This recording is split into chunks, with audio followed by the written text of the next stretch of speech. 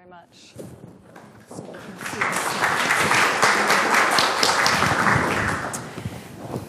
So I'm going to be the first of the three of us, and you guys are going to be the audience now. I'm going to start by giving you an overview of the issues we think about when we think about climate and coastal resilience, what we know well in terms of the science and what we're less certain about. And then I'm going to talk about some of the research that we've been doing for the last 3 decades at the Virginia Coastal Lab. And then you'll see there'll be sort of a natural segue to Phoebe Chrisman and then to John. I'll just say at the outset that we actually all, even though we're in 3 different schools, we work together. And that's one of the great things about UVA is it's very easy to work across schools. So I hope you'll see some synergism in the different things that we'll be talking about. So I don't know how. Did you not? Here we go. There we go. And do I have control on the lights? I think I must. How's that? There we go. So you can see a little bit better. Okay, well, the combination of sea level rise and storms causing recurrent flooding in coastal areas is, I would argue, is probably the biggest effect of climate change that affects the greatest number of people. We know that over half the world's population lives on the coast. 11 of the 15 of the world's largest cities are also located on the coast, and they produce 61% of the global GDP. In the U.S., globally, it's thought that with the effects of sea level rise and storms, within the next 50 years or more, about 200 million people may be displaced along the coast. So it's a problem that's affecting a number of people. There we go. So there are 2 things I mentioned that affect us with regard to climate change along coastlines. The first is sea level rise, or global sea level. And the second that I'll mention is storms. And what this shows you is a record of sea level rise from the 1800s to here's the present, projected to the year 2100. And we have different ways of estimating that. Currently, we do it using satellite data. Before the advent of satellites, we used tide gauges out in the oceans. And then before we had tide gauges in the 1800s, we used what we call proxy records, which essentially we look at the skeletons of corals, and they grow as sea level increases. So we can reconstruct sea levels from those data. And so this shows the pattern that we have. And the projections are between 1 and 4 feet from our global models, with a possibility of as much as 6.6 feet of sea level rise by 2100. And I'm going to talk a little bit in a second about what's causing this change. These are different models that are being used. The big uncertainty here is related to the melting of the polar ice sheets. So this might not seem like a lot if you just look at a foot, but I'll show you some pictures in a second to try to convince you that it is something we need to be thinking about. Many cities and regions are already dealing with recurrent flooding. But the other thing I think to put it into perspective is from the present to here is 1 generation. So a kid born today would see between 1 foot and maybe 6 foot of sea level rise in their lifetime. So that's significant. The other thing we often think about is, okay, well, we know what we have some records for, but what about sort of deep Earth history? And there was recently a study that came out that was, again, using these proxies, was able to reconstruct global sea levels. And this shows sort of the variation over the last 2,500 years. And here's where we are now. So from these data, and these are collected globally around the world, we have both the highest rate of sea level rise, but also the highest sea level that we've seen, at least in the last 2,500 years. And this is causing recurrent flooding. These are some pictures. This is Venice. You probably all can recognize that. And this is Virginia Beach. So why are sea levels rising? There's two main reasons. The first is that the water, it's just physics. The water's getting warmer. As water gets warmer, it expands. As water expands, it takes up more space, and the sea levels rise.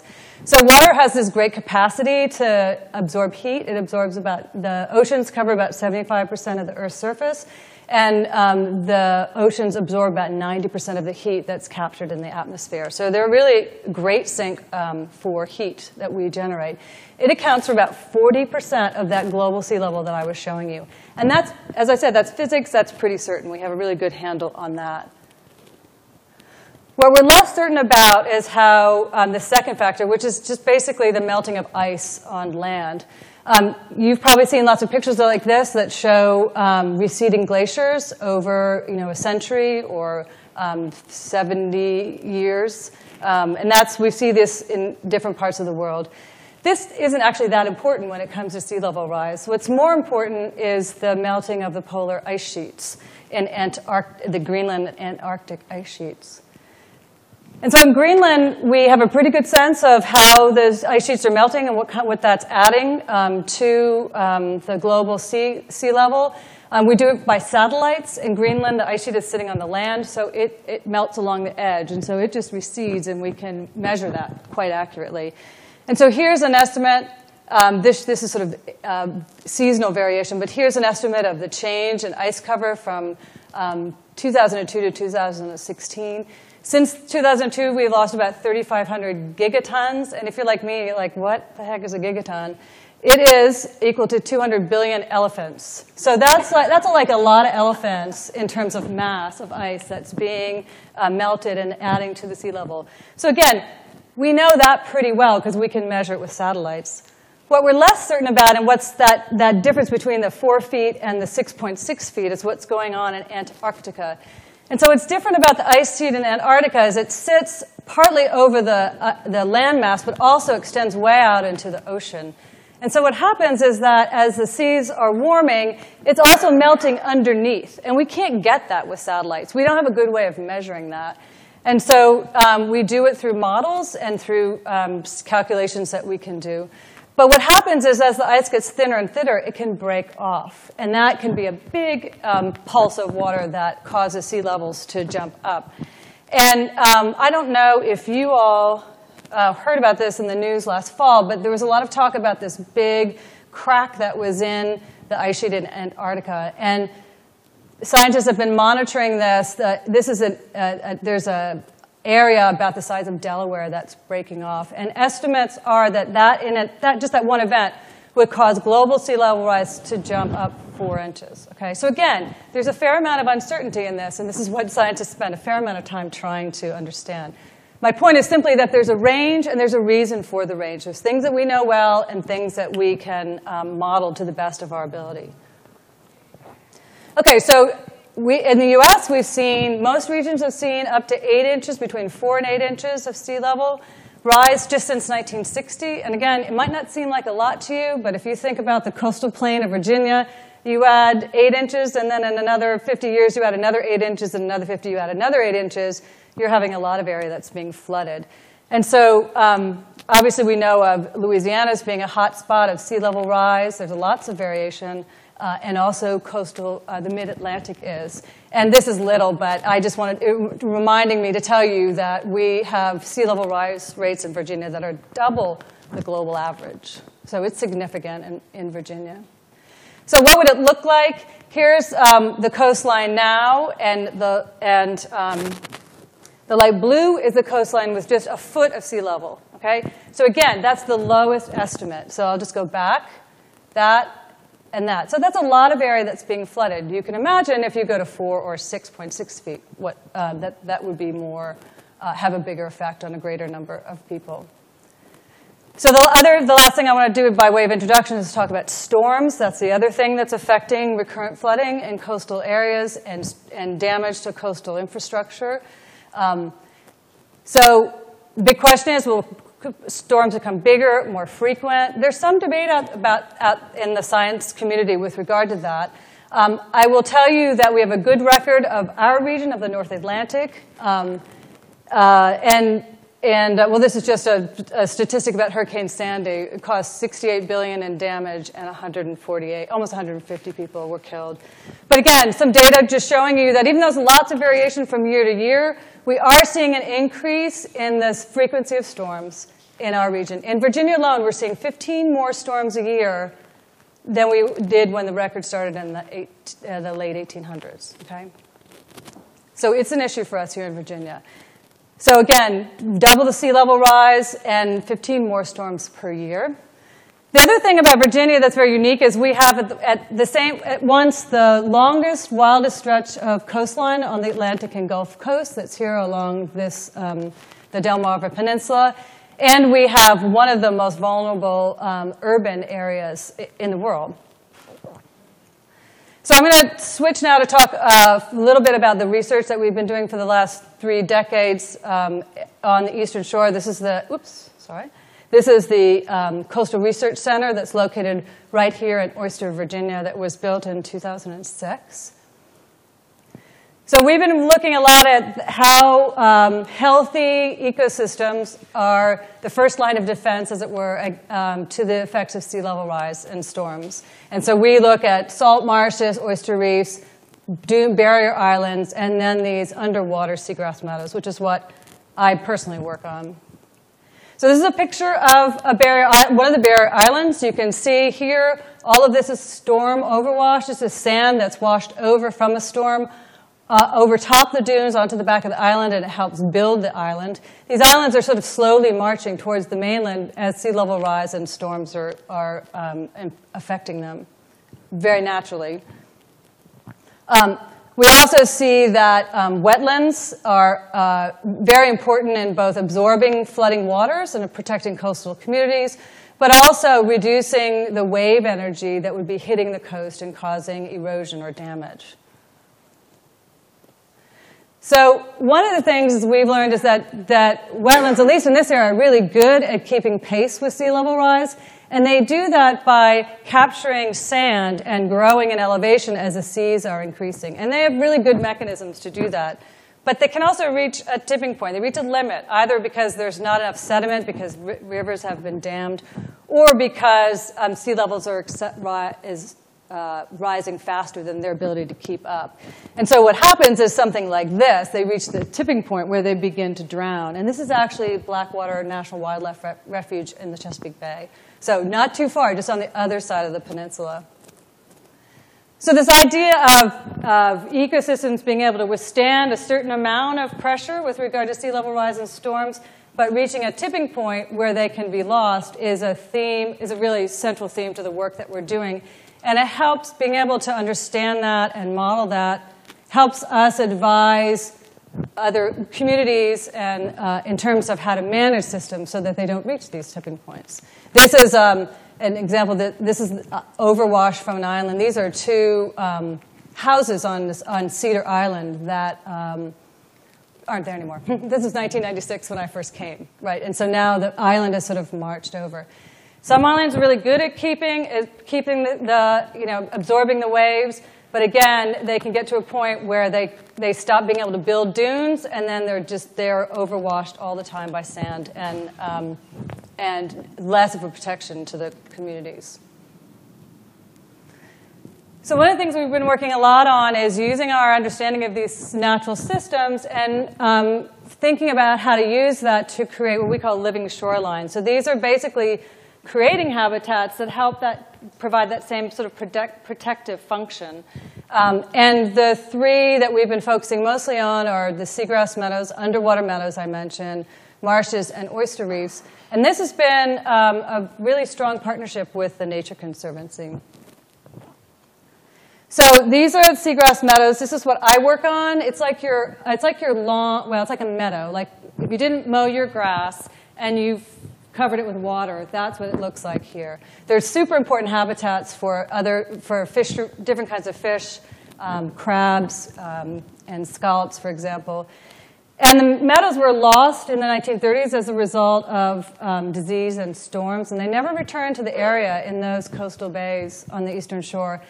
And until local watermen found a small patch, and so that spurred this large restoration effort. And so this is the world's largest recognized seagrass restoration. It's over 25 square kilometers right now, which is pretty remarkable. When I came here 21 years ago, you couldn't see a thing. I mean, there was no seagrass. The bottom was just mud. Now you have this, something that looks like this. And so these habitats are really important. This is just a cartoon just to remind me to tell you this. So they're also really important in sort of reducing the energy of waves as they come across those lagoons. When they're absent, you can get a lot of erosion along the edge.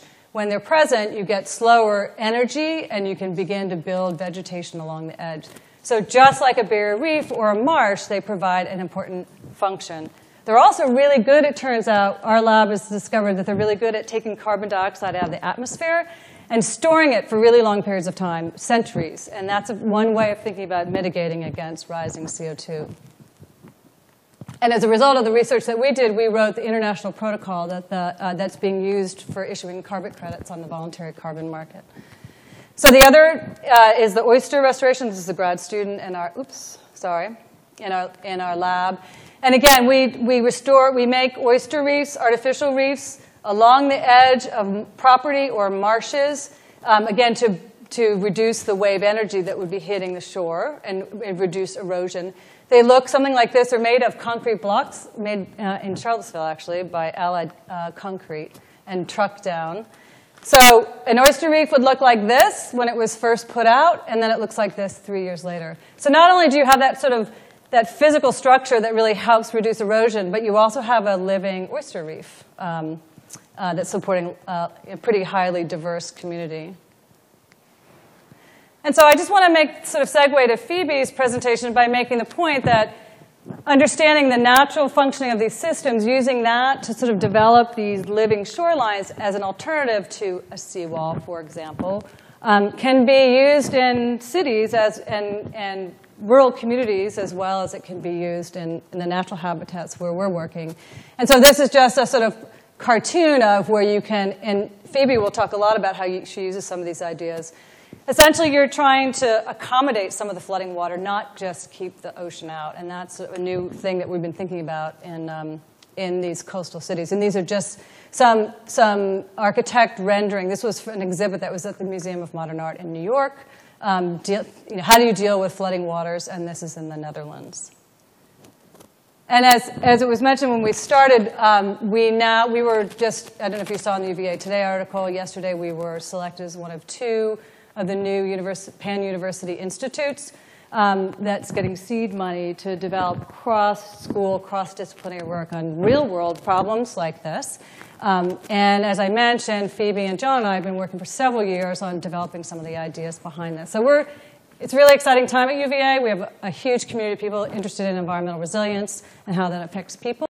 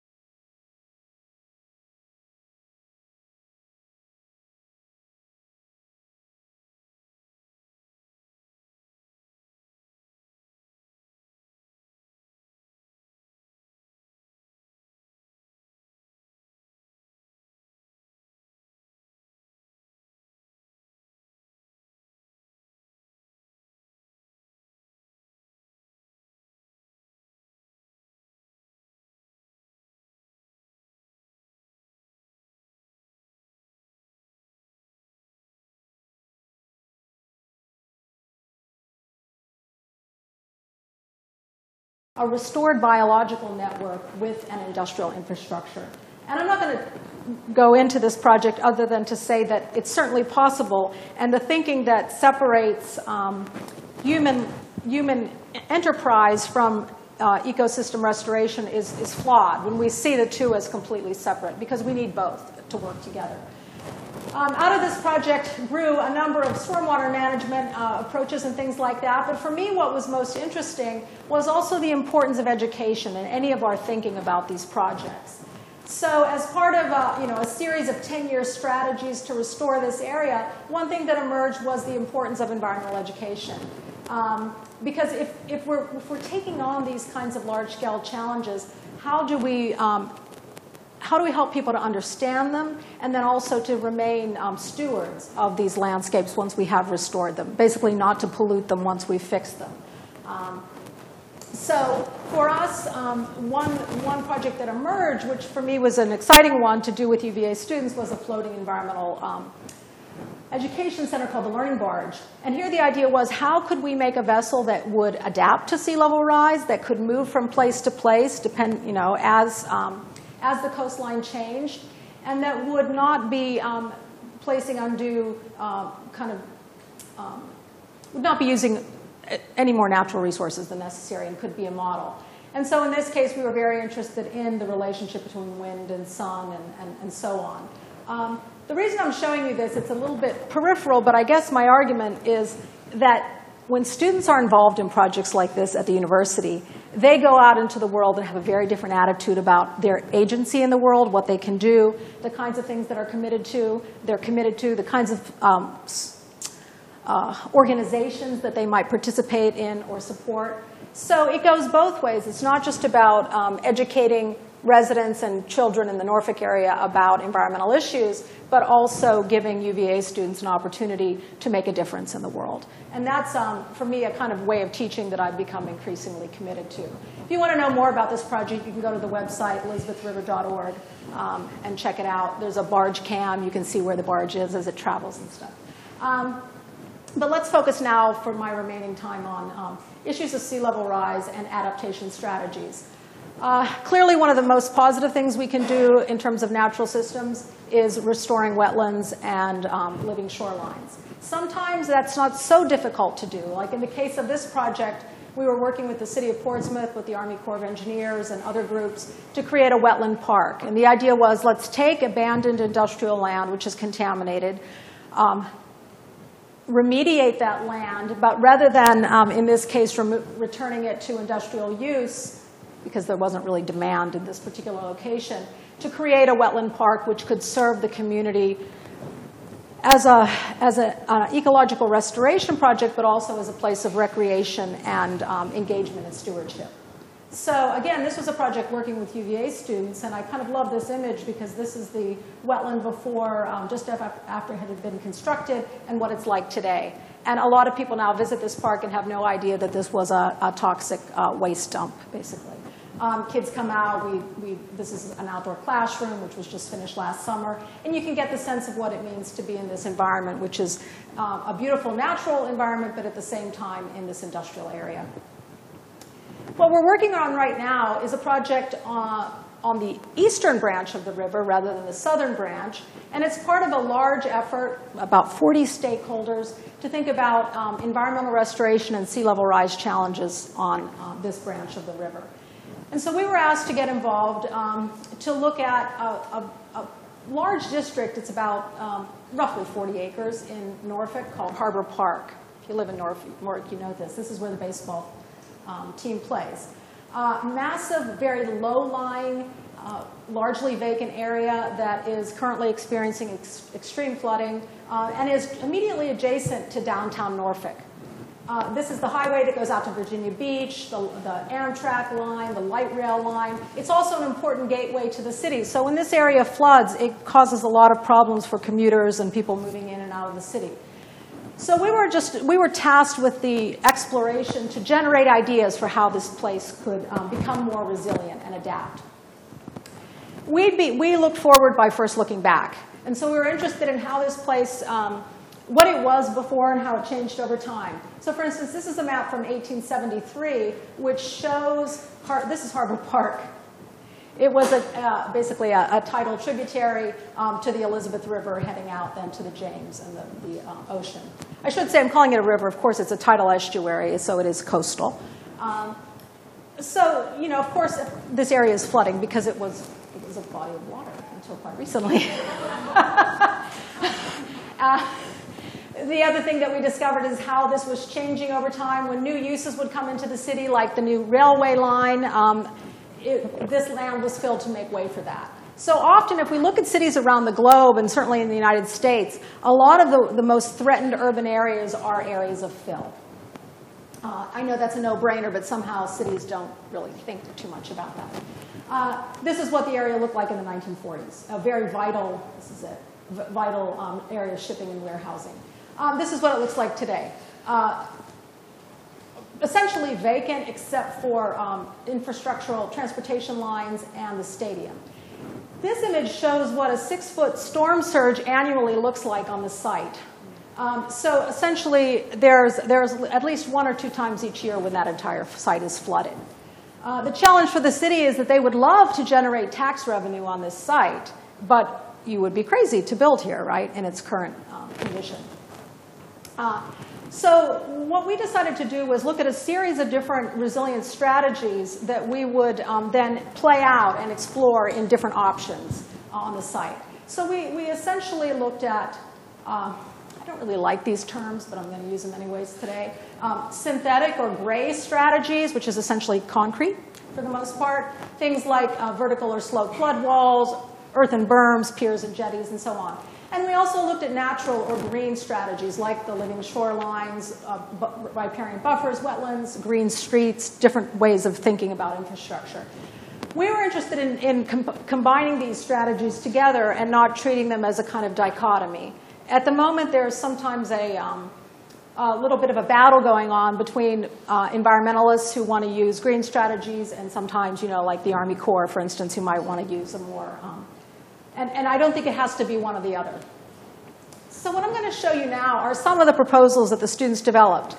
For me, this is cool because these were undergraduate students who did this work. So very high level of research that preceded it and then the work that they generated. So sometimes we think that we can only do advanced research with our PhD students, but I would argue that we can do it at every level if properly managed. Here we were asked to look at that entire site as well as to design a small off-the-grid environmental education center. And I'm not going to focus on that today, but just to let you know why you see these small buildings appearing. One thing that we were interested in is, well, you know, this isn't the only place in the world where this is happening. And so we looked at examples in New York and China, places like that, where landscapes could be much more resilient or absorbent. This gives a sense of the overlaying of those maps. This is the original footprint of the city of Norfolk, and then you can see everything in pink has been filled. So essentially, the arguments that most of the students were making is that, you know what, this is not a good place to put high-rise buildings in Norfolk, that there are other places where we can do this, but why don't we think about this land as being a place of essentially a kind of inundation landscape where this part of the city can act like a sponge in many ways to absorb stormwater and so forth. So here you see one scheme looking at a 200-foot wide living shoreline, which protects the development that currently exists. So this land has been regraded to protect this infrastructure.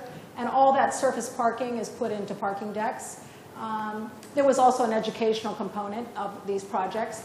Another strategy looked at taking the idea of using berms, dikes, like the Dutch would do. But the challenge of that strategy is that you cut people off from their waterfront. You know, you can't see the water when you build a berm. This project was looking at how you could integrate the buildings, or at least in this case, this environmental center, with the berms so that it became a kind of gateway and a way for people to get out to the water and experience this floating walkway, but at the same time it could be closed up during extreme storm events and protect that area. And here you can get a sense of that structure.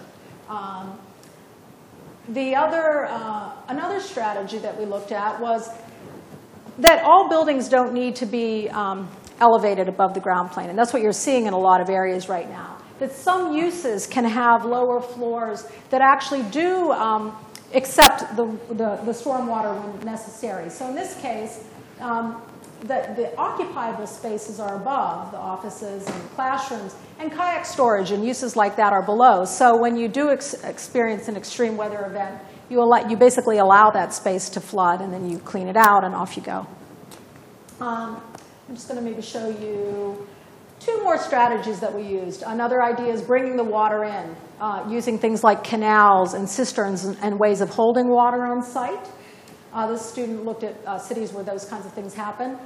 Or the challenge of not just water coming from the river, but also all the storm water that's running off during these events. And so in this case, the proposal was to create a double kind of barrier, a berm, and also a place to collect water in this dry swale, which sometimes would be flooded and sometimes wouldn't.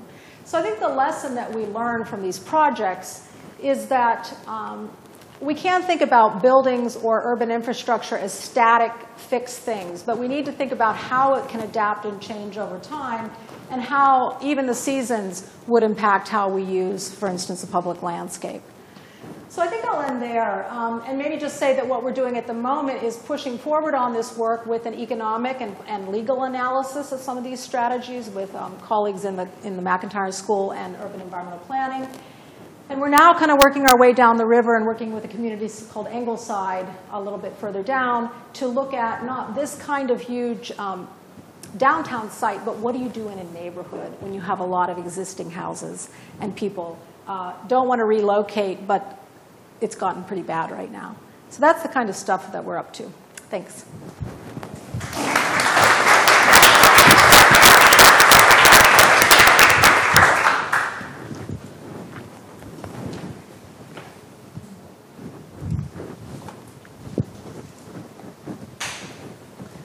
Okay, can you hear me okay? All right, so thanks. I'm John Goodallman, the Civil Engineering Department at UVA, and I want to just build off what's been said already and talk a little bit about what we're doing in the engineering school that's along these lines. Working across disciplines within the engineering school to think about how we address some of these challenges in coastal cities. So you've seen this map already, but I want to expand it a little bit from Norfolk. We're working both Norfolk and Virginia Beach. It's just showing different elevations within these cities. You see why Norfolk is kind of a very important city looking at these types of issues nationally, internationally. It's getting a lot of recognition. It's a great place for us to do these studies, and Virginia Beach as well, and the larger region as well. I want to tell the story a little bit starting with what they're doing now from a civil engineering perspective to think about managing the water in a very adaptive way. This is a neighborhood within Virginia Beach. And these houses here, if I layer on the 100-year floodplain map, you can see that a lot of the roadways, and actually some of the houses as well would be underwater for a 100-year storm. And so this actually happened. So they had, for hurricane or tropical storm Ernesto, there was flooding in this particular neighborhood. The city got together and thought about what can we do to try to prevent this in the future. And they built some infrastructure projects to do that. So here's that same neighborhood. And the way this works here, here's the neighborhood, but there's a series of little ponds. And we as engineers build these ponds to really store that storm water. So the water comes off the landscape, it stores in these ponds, and they're supposed to drain down. So this pond will drain to this pond. There's connections down to this pond, and then eventually out to Stumpy Lake. So Stumpy Lake is a very large lake. It can receive a lot of water. But the problem happens when these ponds get filled up too fast, you get some flooding, and so you don't have that right drainage. So what they've done is go through and do a couple different phases. Build a gate here between the pond and Stumpy Lake, put in some new pipes, some stormwater infrastructure underneath this community so that you can drain it more quickly and efficiently, and also put a pump here on this pond. And the purpose of this pump is to draw down the level in this pond here, push it over to Stumpy Lake so that you can kind of clear the system out. So if a storm event's coming, let's drain it all out, push all that water out, and now we've got a lot of excess capacity within the system to store that rainwater. So here's this pumping station that they built in that community. Here's it operating. And I brought a group of undergrads down that are in a capstone class in civil engineering to take a look at this once I heard about it and heard what they're doing at Virginia Beach. Because this is really interesting stuff. This is not how we normally manage stormwater. But when gravity isn't helping you, you've got to help the water along like this. So this is where that pond drains into Stumpy Lake. So you can see these gates here that they close so that water can't back up into that pond. And then here's the water coming out from the pond into Stumpy Lake during the event. So they're just kind of testing it here and showing how it works. So let me show you a kind of a diagram of how this works. So here's that pond again around all the houses that we want to make sure that doesn't go too high. If it does, then we're going to get flooding. And then here's Stumpy Lake. And we built this little pipe underneath to connect the two. Here comes our rainstorm. Put the gate down, turn the pump on. Stumpy Lake can receive that extra water because it's such a large lake. It's got room around it. There's not a lot of development around it. And that pond doesn't go above that maximum elevation that we want to keep it at. Right, so that's basically how that system works. Once the storm leaves, the lake will go down a little bit. You can basically turn off the pump, open the gate, and those two systems are now connected again.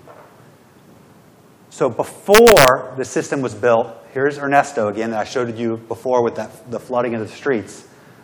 Got almost 10 inches of rain.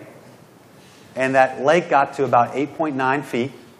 The pond also got to 8.9 feet because they're connected before building this whole infrastructure system. And unfortunately, you can't see because it's wrapped, but didn't get above 6 feet after you put that pump in place. So we prevented flooding from that event.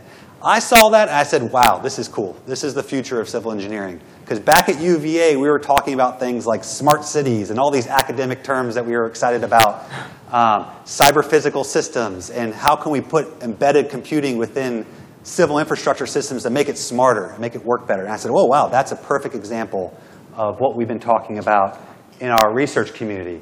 So in the civil engineering discipline in general, the idea of making cities smarter, putting more computing in place, all kinds of different examples of that is happening. And here's one example that we're doing in our group with stormwater. So we have real-time monitoring of what's happening in that system. We can even, if roads are flooded, be able to inform drivers ahead of time that we think there's going to be some flooding of a roadway to make sure that people are informed and can make routes efficiently and safely. The devices are on the internet, so they're connected. They know what the weather's going to be in the future. They can kind of operate based on that information. And we have a lot more control, real-time control of the system. We're closing valves, we're opening valves, we're pumping water. All of these things are happening. And so this is part of a larger group in the engineering school that we've developed called this Link Lab. And the real purpose here is to break down barriers within disciplines within the engineering school. Right? So if you're trained as a civil engineer, so I actually am a grad of UVA back in 2001. And when I went to school, you maybe take a couple classes in other disciplines, but more so now, we need these skills. So if you're a civil engineer, you need to have these computing skills to really address some of these real challenging problems that we have. And that's kind of the purpose of this Link Labs. We have faculty members across engineering disciplines coming together to try to work on these challenges of cyber-physical systems. We got an investment from the UVA Board of Visitors through the Strategic Investment Fund to renovate a building in the engineering school called Olson Hall. So we're renovating a space, the second floor, making it a very open, collaborative space where all the grad students across these disciplines can sit together, talk with one another. Because a lot of the innovation happens when those students get together and talk with one another. And the faculty as well have these conversations that break down these barriers. One of the cool things that's happening, and I don't know if maybe you've seen this with even down in the high school level or middle school level, is this adoption of this kind of sensing technology in these little mini computers or microcontrollers that you can program very easily and do really cool things. So Arduino is one that's gotten a lot of attention, things like Raspberry Pi, and there's others as well. And it makes it easy to kind of build smart tools or technologies. So we have students working on these things, even civil engineering students kind of creating new rain gauges that have computer control on it and can communicate the information over the internet. Pressure transducers that we can use to measure heights of water and humidity sensors as well. And so you can kind of put these together and kind of electrical engineer what maybe would have been typically an electrical engineering idea, but This is a little prototype rain gauge that we created. Right? So you have basically the little mini computer here that can connect to the internet through a cellular modem. Right? And then right here, this is a piezo element. So this is the same thing on your iPhone. When you tap your iPhone, it kind of feels that tapping. And these are only $1 to purchase. And you can program it to actually measure the number of raindrops that are falling. So typical rain gauges are, a couple $100s to buy. Can we get the price down to much lower? Like, can we get it down to $12 or $10? And then we can put rain gauges all over the city and know exactly what's happening. So that's part of the challenge. So this is actually a capstone project from an undergrad in computer engineering at UVA that worked on this particular project. So one of the PhD students in my group in civil engineering is also looking at this problem. And he started off his research thinking about, well, how many rain gauges would we need in a city like Virginia Beach in order to really capture how much rain is falling? Right? So if you want to have the ability to predict if a street would flood or not, you really need to know how much rain is falling at that location, that exact location. Right? So what he first did is to go and find all the rain gauges he could within Virginia Beach. So he went to the Hampton Roads Sanitation District and said, what rain gauges do you have? And pulled all that data. The city of Virginia Beach has their own gauging stations, shown here in pink. And there's also this system called Weather Underground. So I don't know if you've ever been to the Weather Underground website. You can actually set up your own rain gauge and put it in Weather Underground. And then that data becomes available to anyone. And so he also went to Weather Underground and found all the personal rain gauges that are within the region as well, and pulled all those together. So this is everywhere we're measuring rainfall right now. Right? So we know that that's not enough, but we don't know exactly how many gauges we would need. So that's the research that he did to try to figure that out. So what we did first is talk to the city of Virginia Beach and say, well, what are the areas that are flood prone? Where are your problem spots within the city? And they came back with these locations in particular as locations that frequently flood within the city from a heavy rainfall event. And for each one of those locations, we went and measured what's the watershed for that location. Right? So we found all the watersheds for those locations as well. And then this PhD student's name is Jeff Sadler, as I said on the last slide. He's played a couple games with this data. So here's one of those flooding spots right here. And there's a gauge. There happens to be a gauge right on top of it where they're measuring rainfall. But there's also these other gauges nearby. And so he played a game saying, well, let's pretend we didn't have this gauge. How well could we have predicted how much rain fell on that watershed based on these neighboring gauges? Try to get at that question of, well, how valuable is local information in predicting that rainfall? And so he repeated that over the whole city. And I've got to show you a graph because I'm an engineer. So this is the result from that analysis. And the way to think about this is this axis, just think about that as how much information content is in that rain gauge measurement. And this is how far that rain gauge is from where you're trying to predict flooding. Right? So as you move further and further away from that location, all the way up to 8 kilometers, that information content basically goes to 0. Right? So a gauge 8 kilometers away tells you nothing about what's raining, how much is it raining right here. You really have to get down to within a kilometer, and maybe even within a half kilometer of that location to really know how much it's raining at that place. Right? Because imagine these summertime convective storms that pop up, right? And it could be raining cats and dogs on one street and hardly anything somewhere else. So that's what you're seeing there. So if we had that density of gauges and we put them, just blanketed the whole city of Virginia Beach, we need 500 gauges for that, right? And so this is kind of motivating this work to get that price per gauge down. We're working a lot with Norfolk as well right now. And this is a map that's showing Norfolk. These are all their rain gauge stations. And I apologize, I don't know why it does this when I show it sometimes with PowerPoint. But these are all the rain gauges here. All the blue dots are locations where flooding has been reported by the city on roadways over the last 5 years. You can see all the different locations that roads have flooded from various storms over the last 5 years. This length of line is 1 kilometer. So back to the prior slide, I said about 1 kilometer is what you definitely need for spacing. And a half kilometer would be even better.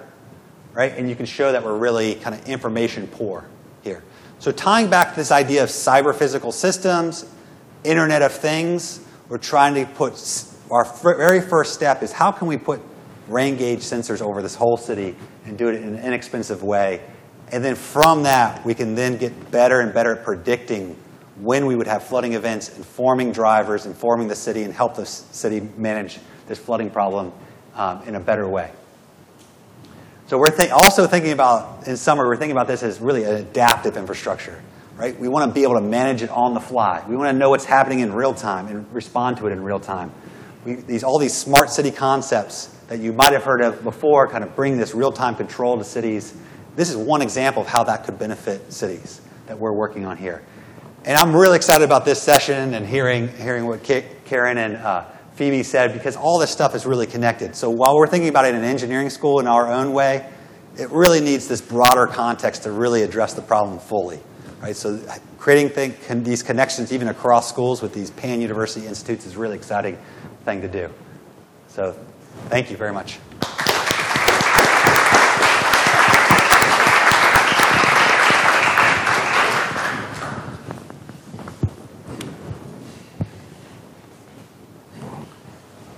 So we're hoping to hear from you all. Thoughts, questions, concerns, whatever you feel like talking about, we're here to talk with you. So, or you could talk with each other. That's a question. Hi. First of all, thank all of you for doing this. It's a marvelous presentation. In building your riparian barriers, what is the timeline in actually installing one of those? The oyster reefs, or the oyster reefs within, we get the physical structure right away because it's just concrete blocks. But in terms of a living structure, within a year we've got live oysters on it, and within 2 to 3 years we have a really growing, thriving reef. So it's very short. And we are working with local communities to do it in smaller areas. These were demonstration projects. We were trying to figure out what's the right design. Should it be, how wide should it be? How long should it be? What should its orientation be? And so our idea is to develop some best practices that we can share with communities. Are you getting a lot of support from the state or primarily from private foundations? We get zero support from the state, which is interesting. Our support comes from the federal government through the National Science Foundation. That's what's been funding us for the last 30 years. And then the Nature Conservancy gets a lot of money from foundations and private donors. Thank you. Who has the next question?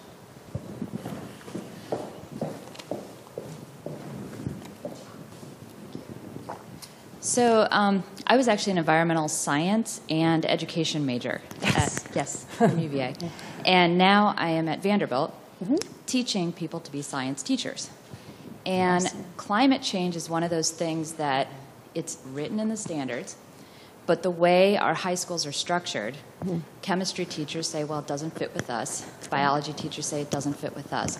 So I'm wondering if you've had any conversations with Curry or schools, or just to get this conversation in high schools where students can start talking about climate change earlier, because I'm in Tennessee, and there's a lot of pushback with this conversation in the schools, as you can imagine, listening to the current political discourse.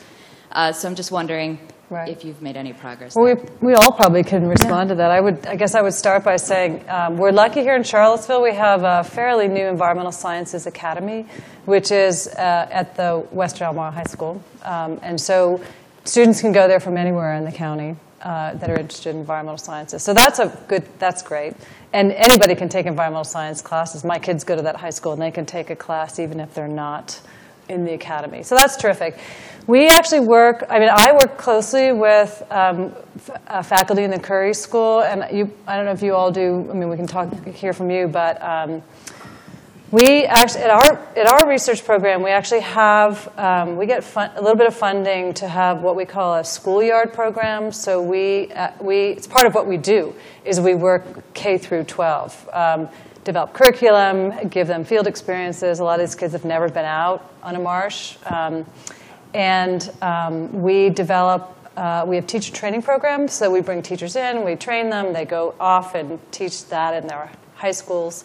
And then we also developed our Curry colleague has developed 2 online teaching modules. So we use that to sort of have a broader reach. So I would say that that's something that's really central to what we do, through environmental sciences on the Eastern Shore, but I'm sure the others have things to say as well. But I completely agree with you. It's something we need to address early on. Mm-hmm. Yeah, I mean, I agree with that. Most of my involvement seems to be in Norfolk area at this point, but we have this year it's a 3-year grant from NOAA, the National Oceanic and Atmospheric Association, to develop a resilience program for children in that area, K through 12 kids. And so I'm working with the Elizabeth River Project and Old Dominion University and other partners on this grant, where the Learning Barge, which started out with a particular curriculum that was much more about wetland restoration, oyster reef restoration, and it still is, but we become very much more concerned about how do we get climate change and sea level rise into that discussion. And so we're now working actually we're almost done, working to develop a middle school curriculum. Now the challenge is not every kid in that area comes to the Learning Barge or to Paradise Creek Nature Park.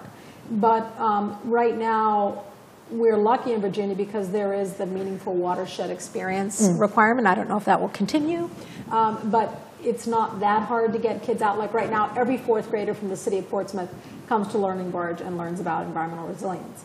But that's only 4th grade.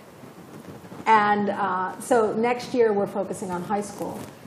But I think a lot of times people don't realize how much of a strong connection there is often between universities and K through 12 education. And I think that's really important for a public institution like UVA, where we do have some obligation, I feel, to serve the state in some way, even though we're not getting a lot of funding from them.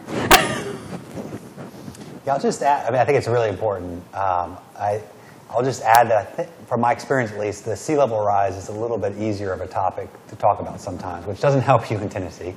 But this is something that, even the city of Norfolk, even maybe 5 years ago or longer, this wasn't something that was really allowed to be talked about, as I understand, talking to the engineers there. But now it's the topic, and they have an Office of Resilience, and they're kind of all in terms of thinking about of sea level rise. And I don't know why that is. Maybe it's easier to see, and than climate change. It's a little more concrete, but that's been my experience. Oh. Right. Mm-hmm. So more extreme flooding those happen so infrequently that it's hard to build a conversation around it. I think any global phenomenon, it's hard for a lot of people to want to think about it until they experience it directly, and then it becomes real. So building off of that, kind of a two-part question, instead of the kids, the politicians. So I have a community where there's a big battle going on between the fishermen and a real estate developer, and whether or not they're going to zone and allow the developer to come in and disrupt the mangroves, the seagrass. So I guess, are there programs or organizations that can educate those councils, town councils that vote on zoning? And then the second part, you're talking about kind of remediation, what to do afterwards.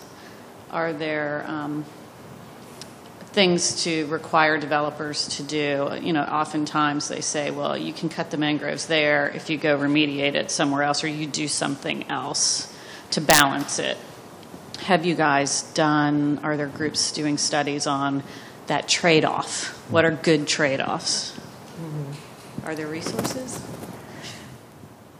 Well, I think, I guess I would say that they're going to vary depending on your location, and for the most part, they're going to be location specific. I mean, there are sort of more national resources, but for example, in our work, we're part of a group that includes all the planning commissions, the local planning commissions, and it's not, and the nonprofits that work in the region and the different universities. You're right that it's not an easy conversation, and sometimes you're surprised by the concerns. But we are doing work where we're bringing stakeholders in early in the process. Phoebe is doing the same to help sort of define the problem, the question, get the get the engagement and try to figure out together, how to move forward. And I think to the point of the institute that we're creating, that's really at the center of it, which is to build these collaborative groups that include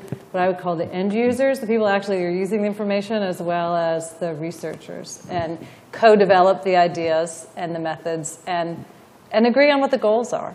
And so that's something that's challenging. That's why we propose to create an institute to do this. But it's also the possibility of having the biggest impact. Mm-hmm. Yeah, and I would say that for me, the groups that have the most success are often the local NGOs, whether it's a small watershed group like the Elizabeth River Project or the Chesapeake Bay Foundation that's functioning at a much larger scale, because they're on the ground. And so we can go there and be part of that discussion, and it's pretty valuable. But being in the community, living in Norfolk.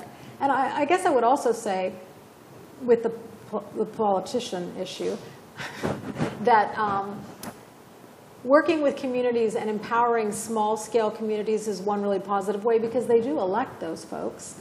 And so sometimes I am just a real believer in grassroots action in that way, because if people like in Norfolk are concerned about their homeowners insurance, huge issue. And so if they understand what's happening, they're going to be much more concerned about being active in their local government, in local zoning decisions, in the people that they choose to represent them. So I don't think there's a quick way to solve the problem, but I think it's just more engagement across the board at every level, which is hard, but I think that's what we have to do.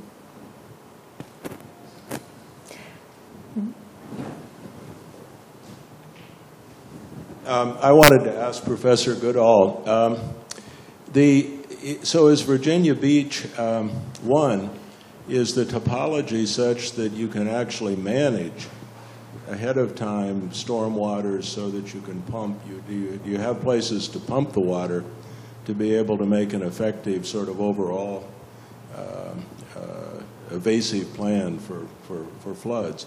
And before you answer that, I wanted to ask you, I remember a couple of years ago reading somewhere, probably in the New York Times science section, that in the Chesapeake Bay and Eastern Shore regions, that the sea level rise is, that the situation's exacerbated because the land itself is sinking.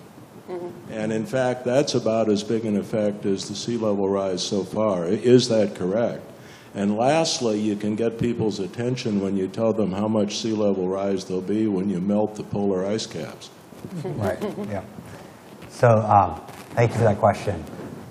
So it is true, we should have said that. The subsidence issue, the sinking of the land, is roughly equivalent to the sea level rise. And that's a whole other challenge. And that's a challenge that's being addressed within the region. So anyone that lives in that region has probably heard of this project of taking wastewater, treating it to drinking water standards, and injecting it into the aquifer. And so that's something that's happening right now in Hampton Roads with the Hampton Roads Sanitation District. Very large project. It's been done in other places in the world. It's done in the West Coast. It's been done in kind of the Southern California region, but this is the first example of this in the East Coast. And one of the things they're hoping to do is to at least slow that process by pumping water into that deep aquifer, because part of the reason that it's sinking is drawing water out of the aquifer and then kind of compressing over time. So you're exactly right. That's also part of the challenge. And the other question you had about can that example of kind of draining the water out of the lakes in this one community, can that be replicated to others? That's a great question. That's one of the things that we want to look at in our research. Where are the locations where that strategy could be used, such that the drainage is kind of set up in that nice little sequence where you drain one pond, it drains 5 other ponds. It's certainly not everywhere in that region.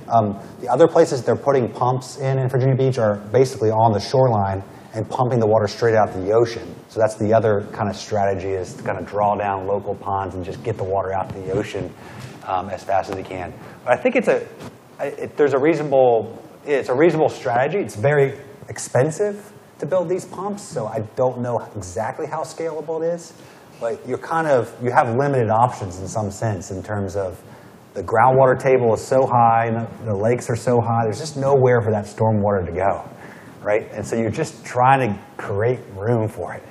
And that's one approach that they're using now. That their strategy at least is to continue to do that for the next few years. At least it's one of their main strategies for fighting the flooding problem. Just wanted to add one quick thing that John could talk more to, but I think we often forget that it's not just what rain is hitting, but it's coming down from rivers and flooding these areas. And so we saw with Hurricane Matthew, the biggest flooding wasn't during the storm, but it was the rain that was coming down the river a week afterwards. And so that's an important part of what you're doing as well in terms of the engineering solutions. Right, yeah, it's a really difficult system because you've got the groundwater table really high at certain times. You've got the tide. If the tide's really high, you might get a different response. You've got storm surge happening. You've got rainfall happening. You've got to think about all that together. Exactly right. It might not be the best place to live in some ways, but No, it's a beautiful place. that's another discussion. There's a question there. Yeah. We have time for one more question. Hi, thanks for the presentation. It's really interesting. One of the things post-Sandy, and I live in New York now, that was put forward by Rockefeller Foundation and HUD was Rebuild by Design. And there were 10 different awardees and different projects in the area. And I didn't know if there were any takeaways from that. Where are we today? The Big U, Bjarke Ingels Group with the southern tip of Manhattan and so forth, taken over. One of the images looked something like that.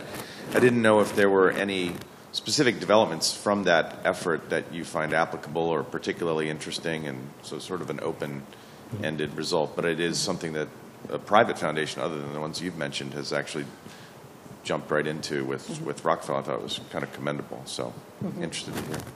Well, I think one good thing is that Norfolk was selected to be one of the 100 resilient cities through the Rockefeller Foundation program. I think the challenge, there are a lot of takeaways from the work that's been happening in New York, but a lot of it is so expensive. Actually, it's all expensive. And so I think one of the biggest challenges for the Norfolk Hampton Roads area is that the density that we find in lower Manhattan, which can pay for that kind of infrastructure, is not in place in a city like Norfolk. And so, there's always a cost-benefit analysis and who pays for it. And I feel like that's one of the biggest challenges, where even in a city like Miami, there's more, there's more density and more tax revenue to pay for that. The thing that we do have happening, though, in Norfolk, or a positive, is the huge military presence and the fact that the Navy is very concerned about these issues and does have resources which could be, which are being put into play, at least in some areas. So yeah, there are a lot of great ideas out there, and it's not just in New York. I mean, we looked at case studies all around the world. Really cool work being done in China, of course, in the Netherlands, Germany, and all over Europe. Was that? Yeah. The issues that the discussions we've been having with the city, though, it always comes down to money, of course, and none of this will be free. I mean, I think as a non-urban person, as a coastal ecologist, I think one of the things that's striking to me is over the last decade is this changing sense that you're not going to hold back the sea. You just have to figure out clever ways designing urban systems where you accommodate flooding water. And there's, the Europeans are way ahead of us in this, but there's lots of interesting things, and that's part of what, these groups are working on, is trying to figure those out. Yeah, I think it's fertile ground for creative solutions, at least in civil engineering. So I think that it's great to engage students across all levels. So I've got a group of capstone students in civil engineering that are going to be focusing on this in the fall semester, and just bring your creative juices to this. What do you guys think we can do here to try to really store this water at certain times? So just the difference with tide in that region. I mean, there's basically no real issue at low tide. So can you hold all that water and just release it at low tide? Just different strategies like that can make a big difference. And sometimes we're going to have to make trade-offs too between maybe every single square footage of the city can't be protected to the same level in the same way. Right. And we have managed to build in areas that are very vulnerable and problematic. And so when you look at the coastal development and a lot of, Kitty Hawk and down there, there are places where we really should not be building houses. And it could be that some of those communities, cannot continue in their current location. And no amount of engineering is going to solve that. Sorry, John. Yeah, sorry. Or no amount of design is going to solve that, right? I mean, Nature. Yeah, Karen's nature folks are Well, on that note. nature. Well, please, this was extremely interesting and sort of local, very local interest. And please help me thank Karen, Phoebe, and Thank you.